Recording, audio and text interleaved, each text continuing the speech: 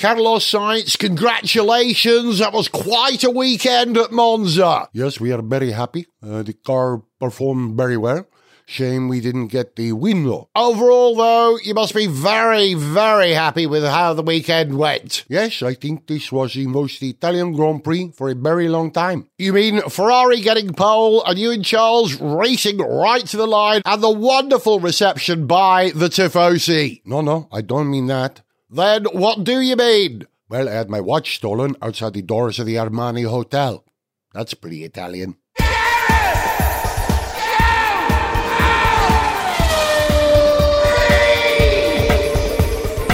Hello, welcome to Gareth Jones on Speed. I'm Gareth. He's Zog. Hello. And there is no third or even fourth person for this programme. They're dropping like flies. Sarah couldn't make this recording and Alex is properly unwell at the moment. Yeah, poor chap. He really is. Rotten, I don't know how public this is, but he picked up a bug when he was in hospital for a procedure.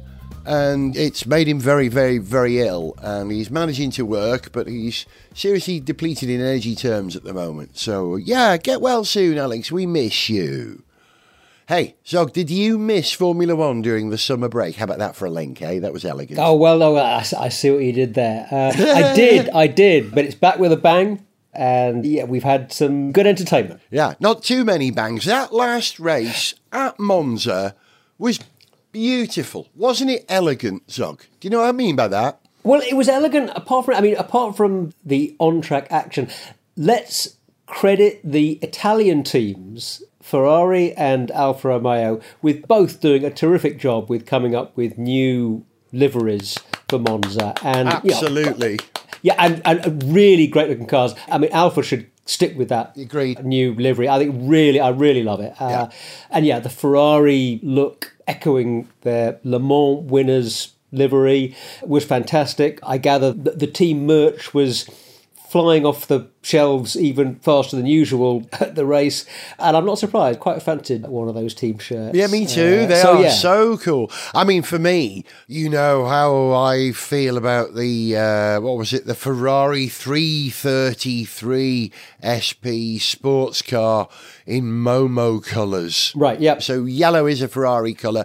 Put yellow on a sports car, it works for me. That car that won Le Mans this year couldn't have been prettier for me. It was the car I wanted to win Le Mans. And I was so thrilled when they honoured their sort of Le Mans tradition in Formula One, which is kind of interesting. You know, we talk about crossovers, don't we, in TV series and comic books. It was almost like a motorsport crossover moment where you admit there is another universe. It was like the Lower Decks Star Trek Strange New Worlds crossover, which was fantastic. It really, truly was a work of utter genius, and it made me grin all the way through. I would talk at length about that with you, Zog, but this isn't the podcast. But yeah, we wouldn't be able to shut you up, so end of subject. Yeah, I am on a Star Trek podcast. I appear on Make It So, a Star Trek Legacy podcast where I discuss 3 key episodes in Voyager. Recorded it a little while back and it's out there at the moment. If you want to hear me talking about Star Trek, go there, right? I loved it. Honestly. I bet. I'm sure you. Yeah. But hey, listen, the glory of Monza, I said it looked sort of magnificent. You know, the singing of the anthem beforehand, the colours on the cars, the strong Italian presence. Even I was proud to be Italian at the beginning of the race. That's how I felt. I am a bit of an Italianophile, though. You know that. We all are, you know? Who wouldn't be? Yeah. With the Italian food, Italian style, Italian racing cars, Italian passion, what's not to love? But Monza is one of those races that I think has a particular deeper character than a lot of other races. And I think, even watching it, at TV distance, that comes across and you think, that will be a particularly good race to be at, particularly good atmosphere. What do they call it? Tempio di Velocitia or something like that. The Temple of Speed. I was describing it to someone who doesn't understand these things, doesn't understand Formula One, that, if Ferrari are like the Catholic team in Formula One, being the Italian team, then Monza is effectively the Vatican, isn't it, of Formula One. I guess, yes. I think that would, I see that. I can see that. Would Silverstone be the Carnaby Street of Formula One, perhaps? I don't know. The Church of England, the Westminster Abbey. I'd personally prefer a secular analogy here. Good. Let's say it's the Carnaby Street, the Oxford Street of Formula One, maybe. They renamed one of the corners, didn't they? It's not called Parabolica anymore. It's called Curva Alboreto now, named after Michele Alboreto, I suppose. Yeah, yes, who's absolutely worth commemorating. It's although that name, I think for a lot of people, it will always be Parabolica because that's the name that one's known it by. Just like the Lowe's hairpin is always the Lowe's hairpin. Lowe's hairpin.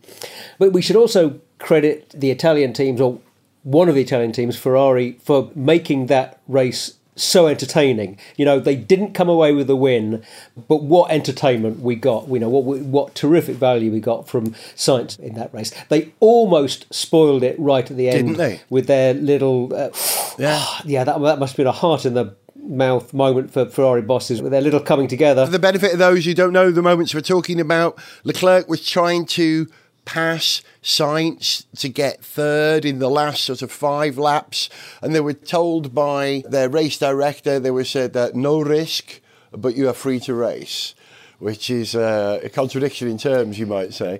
A racing driver's idea of no risk is different to a team boss's idea of no risk, I would suggest. Yeah, it was heroic, and they did manage to keep it on the circuit. I think Leclerc made more mistakes trying to pass Sainz. Sainz drove very elegantly, very adultly, very intelligently.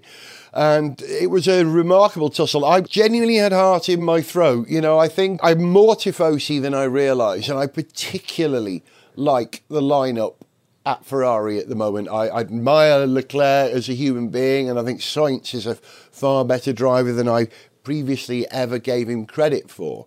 And to see those two on the edge, I thought, please don't mess it up, guys. Come on, we need Ferrari. Heaven knows we need someone to take the challenge to Red Bull. And of all the teams this year, Ferrari came out looking good, Aston Martin came out looking good, but Ferrari are back in it again. Isn't it ebbing and flowing a great deal? It is, yeah. I mean, although I think we should maybe take a little bit of... have a little bit of caution in looking at those results and saying that Ferrari is suddenly the second fastest team, because Ferrari pulled out all the stops for this weekend. They did absolutely everything they could in terms of doing whatever they could technically with getting the maximum out of the engine and just digging deeper within themselves, and also not making any stupid mistakes in pit stops. Yeah, which they're famous for. Yeah.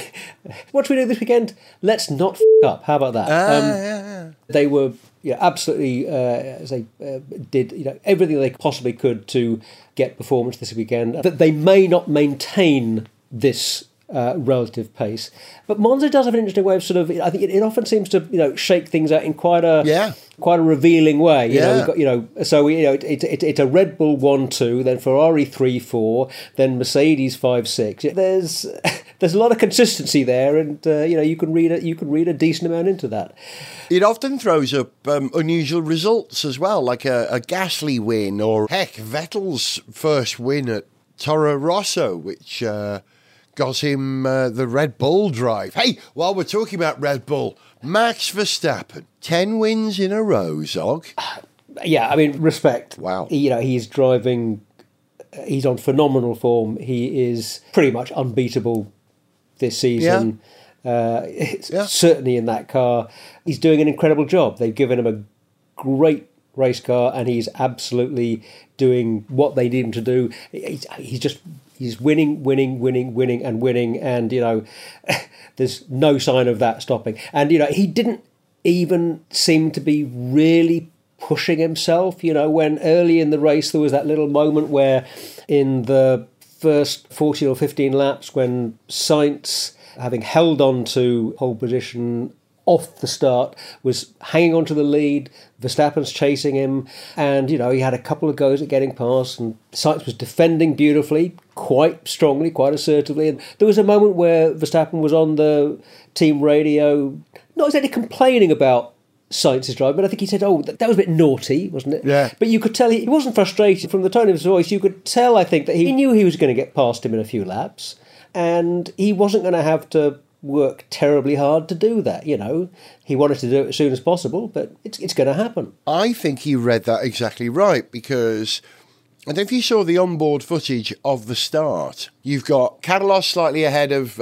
Max, and when they went into the first corner, the onboard from Max's car shows that Max braked much earlier than Sainz in front of him. So he was thinking, I'm not going to get into a tussle in this situation. I've got performance to get past him, either over several stints or perhaps even in a few laps. He let him lead, he let him go, waited till he's got comfortable with his cars, and then the attack came on. It was kind of the hunt was on. That sort of feeling right from the word go. Can Ferrari keep them at bay? Not very long was the answer. Right. But that was part of the entertainment. You kind of know it was coming. But it was still spectacular when it happened. But you're right, the closing laps with Leclerc and Sainz, that's what we pay for in Formula One, isn't it? That stuff. And we kind of needed that because, when Red Bull and Verstappen are being so dominant, you need a bit of uncertainty. You need some drama down the rest of the field. You need some real competition and racing to be happening at some point down the field. And so thank you to Ferrari for delivering on that front. Sainz and Leclerc were stars of the weekend.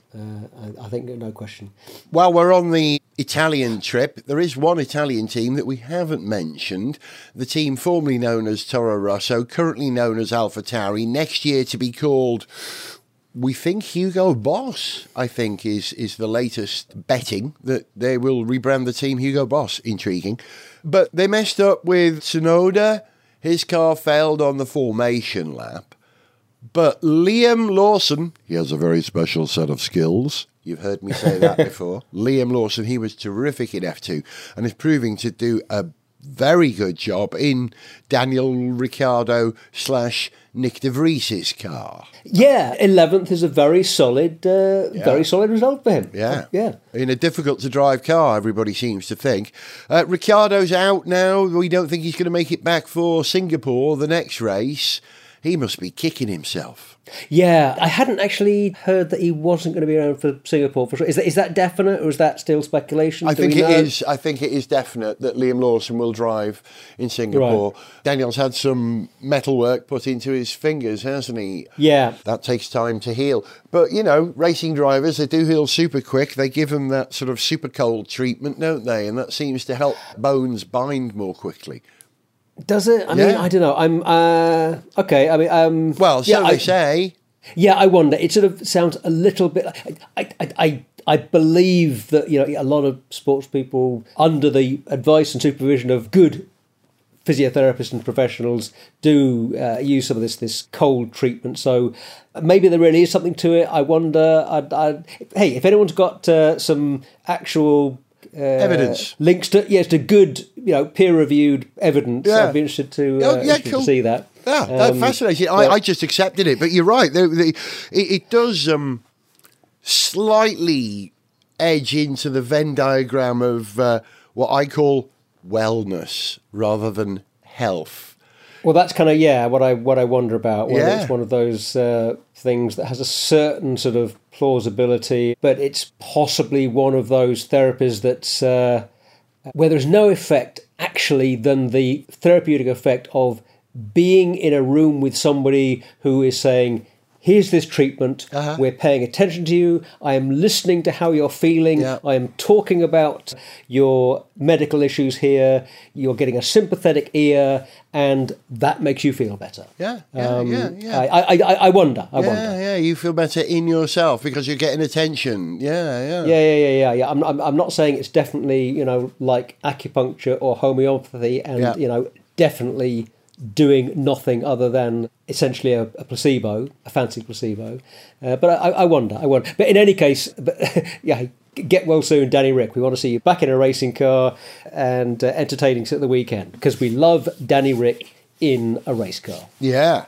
I made spaghetti alla vongola, of course, over the Monza weekend. I like to try and make a meal that reflects the nation that are hosting the race. Barcelona, I will make a paella. I'll even have a go at some crude sushi or Japanese salmon teriyaki for the Japanese Grand Prix. You know, I'll give it a go. Yep. Give it a go. I made spaghetti alla vongole, a recipe that I got whilst in Rome in, I think, 97 when I was in Italy to go to Imola for the San Marino Grand Prix it was back then.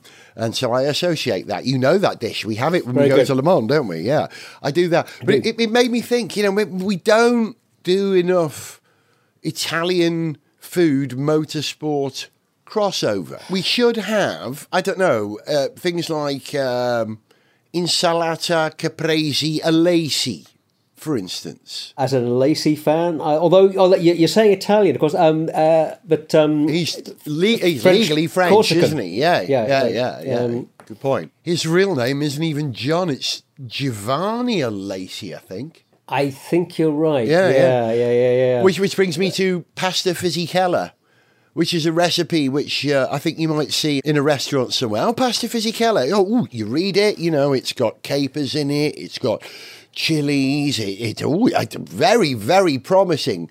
When you get it, there's just not enough of that in it, and it's ultimately just a little bit disappointing. And I only can say that from the point of view of a massive Fisichella fan who, when he finally drove for Ferrari, it was shocking. It was hopeless, wasn't it? It was a bit of a shame, but I can guarantee there are going to be restaurants in the Monza area and in the Modena area that are going to have Ferrari or motorsport themed named dishes. I think I'd put money on it. Never occurred to me, but you're absolutely it's a dead right. Cert. Yeah. There have to be. Actually, that'd be an interesting road trip. Researching motorsport food in the Monza and Modena areas. They will remarket steak as, I don't know, Schumacher. They could have a Gerhard burger. A Gerhard burger. A Gerhard burger. There you go. All right. I was going to say schnitzel for Gerhard burger, but no, a burger. A steak. I think that seems like that should be more of a. Yeah, well, that should be. I don't know. Steak alla Mansell. That steak alla Mansell. You know, I think that would be. It would be quite a Nigel Mansell dish, and of course, he won the love of the Tifosi for his efforts at Ferrari. Il Leone. Yeah. By the way, there's a Mansell documentary. Where did I see it? Was it on Sky? Which I don't know if I've mentioned on the show before. My gosh, I saw it and it was an eye-opener. I saw Mansell in a way I'd never seen him before. That sounds like the line that describes, see Mansell in a way you've never seen him before, but it genuinely did. It opened my heart to this big, soft, very emotional, hard-working, determined, lovely fella by all accounts. Very sort of vulnerable sort of man. I'd never really had an emotional relationship with Mansell ever. I sort of skipped him for some reason. Damon, and it was James Hunt and Jackie Stewart and Enzo before that for me, and Prost in the Mansell period.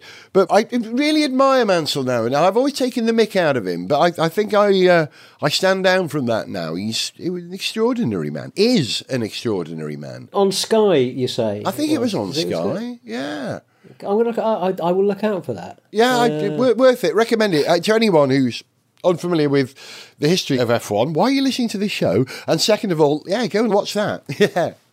But hey, since we're talking about Ferrari, how about the Ferrari movie that is coming out? Are you excited to see a Michael Mann Ferrari movie? I don't know anything about this. Forgive me, who's Michael Mann? Director of Thief with James Caan, director of Heat, famous with Al Pacino, Robert De Niro, Val Kilmer, etc. One of the absolutely great, crime movies of recent times.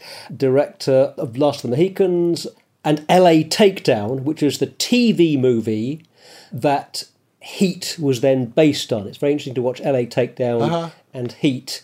Quite close together. And he also directed a lot of Miami Vice, I think, before he got into making films. But he's a terrific filmmaker, and he has made an Enzo Ferrari biopic starring Adam Driver. What's not to like? Wow, that sounds like it could be sort of dark and Italianate and very sort of mafiosi and all that. That's an intriguing idea. I'm not sure that he'll have, shoehorn any heat-style shootouts into it. I think it will be more historically accurate than that. I'm expecting it to be a really good-looking, solid, terrific film. I'll be surprised if it's anything but. And of course, Adam Driver's a wonderful actor. What's he been in? I don't know that name. I'm not very good on all this, sorry. Okay, Adam Driver, Kylo Ren in the recent Star Wars films. I know you're not a Star Wars guy, so you may have entirely blanked and missed out on that. He was in...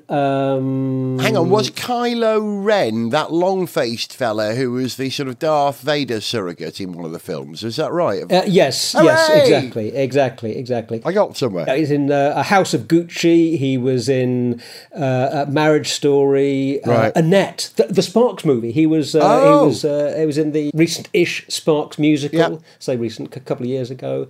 White Noise. Zog, we can stop there. I think we've established he's a very popular, well-known actor. He's a popular and good actor. Well, you mentioned one of the films there, Last of the Mohicans. Yes. I've never been able to watch that film because I haven't even seen the penultimate of the Mohicans yet. So, I won't know what's going on. I hate coming to a series late on. It's like watching Star Trek 4 when you haven't watched Star Trek 3, isn't it? The Last of the Mohicans. Thank you very much. There we go. But yeah, I'm intrigued by this movie. That's promising. It's good that Hollywood is paying attention to motorsport at the moment. Again, you might say, we had the Ferrari versus Ford film. We've got the Brad Pitt film. Yeah. The trend is good, and these films, in theory, will be better than Driven, which is not only one of the worst motorsport films ever made, but possibly one of the worst films ever made. Do you remember the Sly Stallone film, Driven?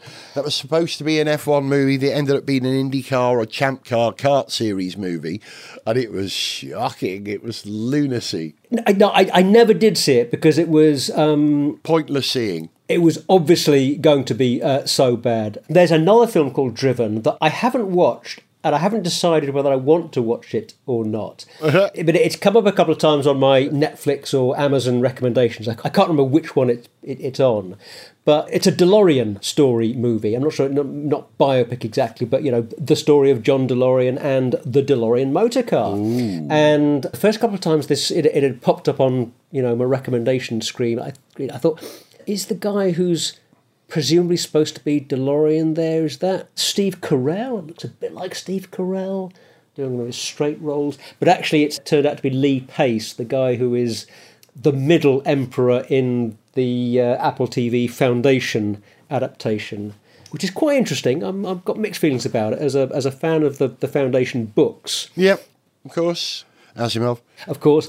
Embarking on an adaptation of the Foundation books is a pretty ambitious, possibly crazy thing to try and do, but they did, and it's a slightly mixed bag. It's not all good, but it's very watchable. I am enjoying it, and anyway, Lee Pace, DeLorean, has a significant role in Foundation series. So is the DeLorean documentary on Netflix? Did you say?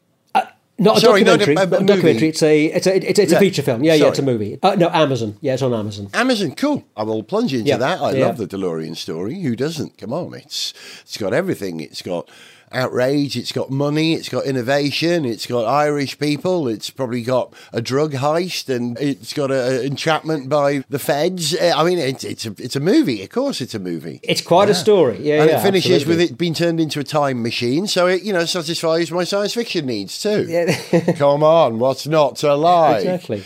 Hey, while we're talking science fiction, we've drifted from Formula One to movies and upcoming car movies. A little bit, yeah. Can we talk about space, Zog? Because you and I keep a keen eye on what's going on in space tech at the moment. There have been some notable things happening in the recent month, and there's some truly amazing stuff about to happen in the next month. We'll talk about the future in a moment, but let's talk about what has happened. First of all, Luna 25, the Russian probe that was attempting to land near the South Pole, had a catastrophic failure, an anomaly when it was in low lunar orbit, and crashed into the surface of the moon. Oh, I was really disappointed because, as you know, my favourite rover on any planet, anywhere, including Land Rovers on Earth, is Lunar Cod. the Soviet-era, Russian, if you like, rovers, which landed on the moon in, 70 and 72? Is that about right? Was it 72 and 74? I can't remember. I think so, yeah. I think you'd be better on those dates. I love Lunar Cod, and I'd understood that Luna 25 was going to have a rover on board that had been financed by a Saudi Arabian firm or someone else, but they pulled out at the last minute. There was no rover on that, which is a great shame. Because I'd like to have another rover delivered to the moon by the people who were the first to leave Earth. But massive respect to ISRO, the Indian Space Agency, for using their launcher to put Chandrayaan-3 successfully on the lunar surface in the South Pole, a mountainous region, with a simple little lightweight rover. Oh, come on, Zog, this is amazing stuff, isn't it? And it's also remarkably low cost. They did it for, I think, 75 million. Amazing. Yeah, no, it is amazing. No, they did a terrific job. They've done a really, it's a very impressive job that the Indian Space Agency pulled off there. And of course, first to land at the south pole of the moon, which is a significant region, partly because we think there's a decent amount of water there. Yeah. Not 100% sure, we're not 100% sure of the distribution of it and how much. Because it's a region that it gets a lot less sunlight than the rest of the moon. There are more regions in there that spend most of their time in shadow. Yeah. And that's a good place for water to hang around, because if there is water on the moon, and we know there is, that there is water on the moon, but it's in some cycle of being water vapor in the thin lunar atmosphere, and then freezing into or onto the surface, and then sublimating again into vapour. But we just don't know the detail of quite how much water there is and exactly where it is and how these cycles work. But we are inching closer to finding out. Right, exactly. And India are doing a solid job of contributing to that work of getting us a better understanding of it. So, terrific job. Well done. Yeah, we're after the lunar permafrost, really, aren't we, I suppose? I think permafrost would be... ask a geologist or a space geologist. I guess, permafrost to me is, it's kind of meters deep frozen soil with a relatively high kind of water concentration. I'm not sure whether that's quite what you've got on any part of the moon. Probably not. But let's find out. But I think they also did a thing where, you might know more about this, but I think landing on the South Pole required getting the mission into a polar orbit around the moon, which is harder to get into than an equatorial orbit, an orbit that would be in more or less the same plane as the Earth's equator. If you're launching a satellite from Earth into low Earth orbit, or any other Earth orbit, it's easier to get it into an orbit around the equator than it is to get it on a polar orbit. Yep. It's the same if you're then doing that at the moon. And there's a lot of change of direction and velocity to do when you get there to change. There's exactly. It's interesting because the next proposed American mission to land on the moon, which I believe is Artemis 3, could get pushed to Artemis 4. They are going to use, let me see if I've got this right. Is it called a near rectilineal halo orbit? Imagine the way that a halo behaves around a head. Yeah. But a near rectilinear halo orbit is where that orbit is on the far side of the moon. It's greater than the diameter of the moon, and it's eccentric. And that's how they're going to translate to landing in the polar regions, by achieving this near rectilineal, I think it's called that, halo orbit. And this is new. We've not done this before. So I think, as far as I know, the Chandrayaan-3 probe was special before it even landed. The Russian, the Russian what are they called, Roscosmos, failed to make that work for whatever reason. Just to briefly touch on the Russian thing and Roscosmos, whose boss was recently replaced. The old boss was a little bit nuts, I think. A little bit nuts. It's like being a little bit pregnant, isn't it? But I mean, but Roscosmos, the Russian space program, is suffering massively from the fact that whereas in the days of the USSR it was a reasonably well-funded, well-resourced program, since Russia inherited that and took it forward, they've just massively underinvested in every aspect of it. They don't have enough good young engineers and technicians and professionals working for them, I believe. They just haven't spent enough money. They're just coasting too much, relying too much on their legacy. And I think and so my hot take is simply that this failure is probably at least partly a result of the fact that they just haven't invested enough in their program. But also, at the moment, at the same time that I have a massive respect for what so many individuals achieved as part of the USSR space program. Oh, yes. Alexei Leonov and Korolev and others. I'd find it very hard to cheer for any Russian achievements at the moment. Yeah, me too. I feel the same. Yeah, there we go. I'd have a very hard time celebrating any Russian achievements at the moment. Yeah, agreed. So. I've had the privilege of meeting General Alexei Leonov, the first man, first human to walk in space, and it would have been the first man to set foot on the moon if the Soviet N-1 moon rocket hadn't blown up 3 times in testing on the pad, and that they'd managed to get the weight of the lunar cabin, the one-man lunar lander that he would have piloted to the lunar surface. If he managed to get that weight down, he would have been there. Yeah, so I'm with you. Yuri Gagarin and Alexei Leonov, you could argue, were the greatest heroes of the Soviet Union, an organisation which has a lot of stuff to be very embarrassed about, but has much stuff to be proud of as well. Its technical achievements are incredible, really, for a nation like that. So, I'm sad that the Russian programme isn't well funded at the moment. Do you know who's contributing to this, Zog? Who's contributing to the programme or contributing to not funding it? Contributing to the lack of funding for the Russian space programme. I'll tell you. Go on. Elon Musk. Since NASA decided that they needed autonomy for their crew resupply missions to the space station, the number of Russian flights of the unmanned Progress, which resupplies food and other comestibles, is that a word even? It is, yeah. And SpaceX then developed a manned version of Dragon, or human crewed version of Dragon, which could take astronauts to the space station. The number of flights that Russia was getting paid for carrying stuff up to the ISS has dropped significantly. You just got to look at SpaceX's launch cadence now. Where are we? September now? And they've launched 100 rockets this year. 80% of the mass leaving Earth in the last 12 months has been put there by SpaceX. The other 20% is made up by China for 10%, and the other 10% is the rest of the world combined. So that means non-SpaceX American launches too. It's incredible. I think SpaceX's cadence is even greater than Max Verstappen's winning regime cadence at the moment. I wonder what proportion of the mass that SpaceX are putting into orbit, I wonder what proportion of it is coming back. Their own. No, I wonder what proportion of it is. Starlink. Of what they're getting into orbit. I wonder what proportion of it is Starlink satellites, their own constellation, and how much of it is commercial payloads for other people.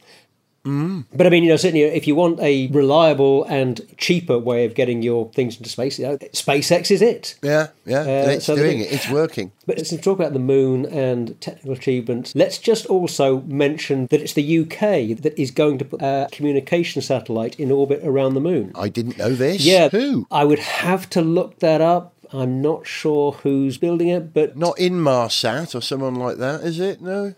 Do they exist still? I'm not sure. I can't remember who's building it, but there will be a comm satellite around the moon, will be a British satellite. And this will be a bigger thing. And as America is going back to the moon with crewed missions with Artemis, it will be pretty surprising if China doesn't have taikonauts on the moon before too long. Yeah. It wouldn't be that surprising if India maybe, goes that way as well. They have, big ambitions in space also. There's going to be a lot more activity, around the moon, and we will need some infrastructure up there to support a lot of the activity. And the UK will be contributing to that infrastructure in a significant way in putting a communication satellite up there. So this is driven by the Artemis project, or the Lunar Gateway project, quite possibly. The Lunar Gateway, if you don't know, is an orbiting space station, again in a near rectilineal halo orbit, I think. Forgive me if I got that right or wrong. Which will be a kind of staging post for regular trips from lunar orbit down to the lunar surface. We will have a lunar outpost in orbit around the moon. That's going to be a hard one to sustain, I think, that one. Hard. I don't think I've heard any updates on Lunar Gateway for a while. I'm not sure what the status of that is. Because it may be that's kind of dropping down priorities a bit, that its plans have changed a bit. I'm not sure how committed everybody is to Lunar Gateway. I'm not sure if the proposed first human landing on the moon since Apollo absolutely relies, I think it does absolutely rely on Lunar Gateway. Starship is the lunar landing variant, whatever they call it, the human landing system version, HLS, I think. That is only capable of transporting astronauts from lunar orbit to the lunar surface. It's not designed to carry astronauts from Earth to the moon. They're going to go in the Orion capsule from Earth to the moon on an Artemis SLS rocket and then transfer into Lunar Gateway. The Starship arrives, they get into Starship and then pilot that as a shuttlecraft, I think, down to the lunar surface. But NASA have also put out a second pitch for someone to design an alternative lunar lander to Starship now. They want a bit of redundancy, a different system, and that's been granted now, hasn't it? Well, here's another thought. SpaceX recently, I think in the last couple of weeks, announced that they were looking at putting in Earth orbit a Starship-based space station. Rather along the lines of, if we remember, before there was an International Space Station, there was Skylab, and Skylab was based at its heart on a section of a Saturn V rocket. The S4B stage, the third stage, hollowed out, empty. I loved Skylab. There you go. So I wouldn't be surprised if, let's say, there is no Lunar Gateway. Maybe part of what SpaceX is thinking here is that whatever they come up with as a Starship-based station for Earth orbit could also work in lunar orbit and would do the job that the Lunar Gateway would do in this case of being a transfer point between the Orion capsule and a lunar landing version of the Starship to get to get boots on the moon again. I wonder if that's what they're thinking. You do have to be careful. I always think that projects like this need to operate a bit like airlines. An airline will never buy a fleet of entirely Boeing aircraft. Half their fleet will be made up of Airbus or Embraer or anyone else. Even, directly comparable vehicles, they will mix and match, because if one is grounded, an aircraft grounded, you're knackered, your entire fleet's out. So there's sort of built-in redundancy. And I think that's what they're doing here. And should they really, truly be relying on Starship for not only the lunar landing version, but also the get heavy stuff into orbit, get fuel to the moon, be a space station to the moon? It's asking a lot of a multi-purpose vehicle. And as we saw with the shuttle, sometimes asking it to do too many things results in a compromised vehicle. They have to be very different types, each of these. You make a small change to a rocket, it makes a huge difference, doesn't it? Yeah, but I think I push back a little bit on making that analogy between the shuttle and Starship, and how trying to make the shuttle do too much compromised it, and how a similar thing could happen to Starship. I mean, if the fundamental design of Starship was being changed in order to make it fulfill these different roles in a single platform, then I think that could be the case. But I don't imagine that is what they'll be talking about.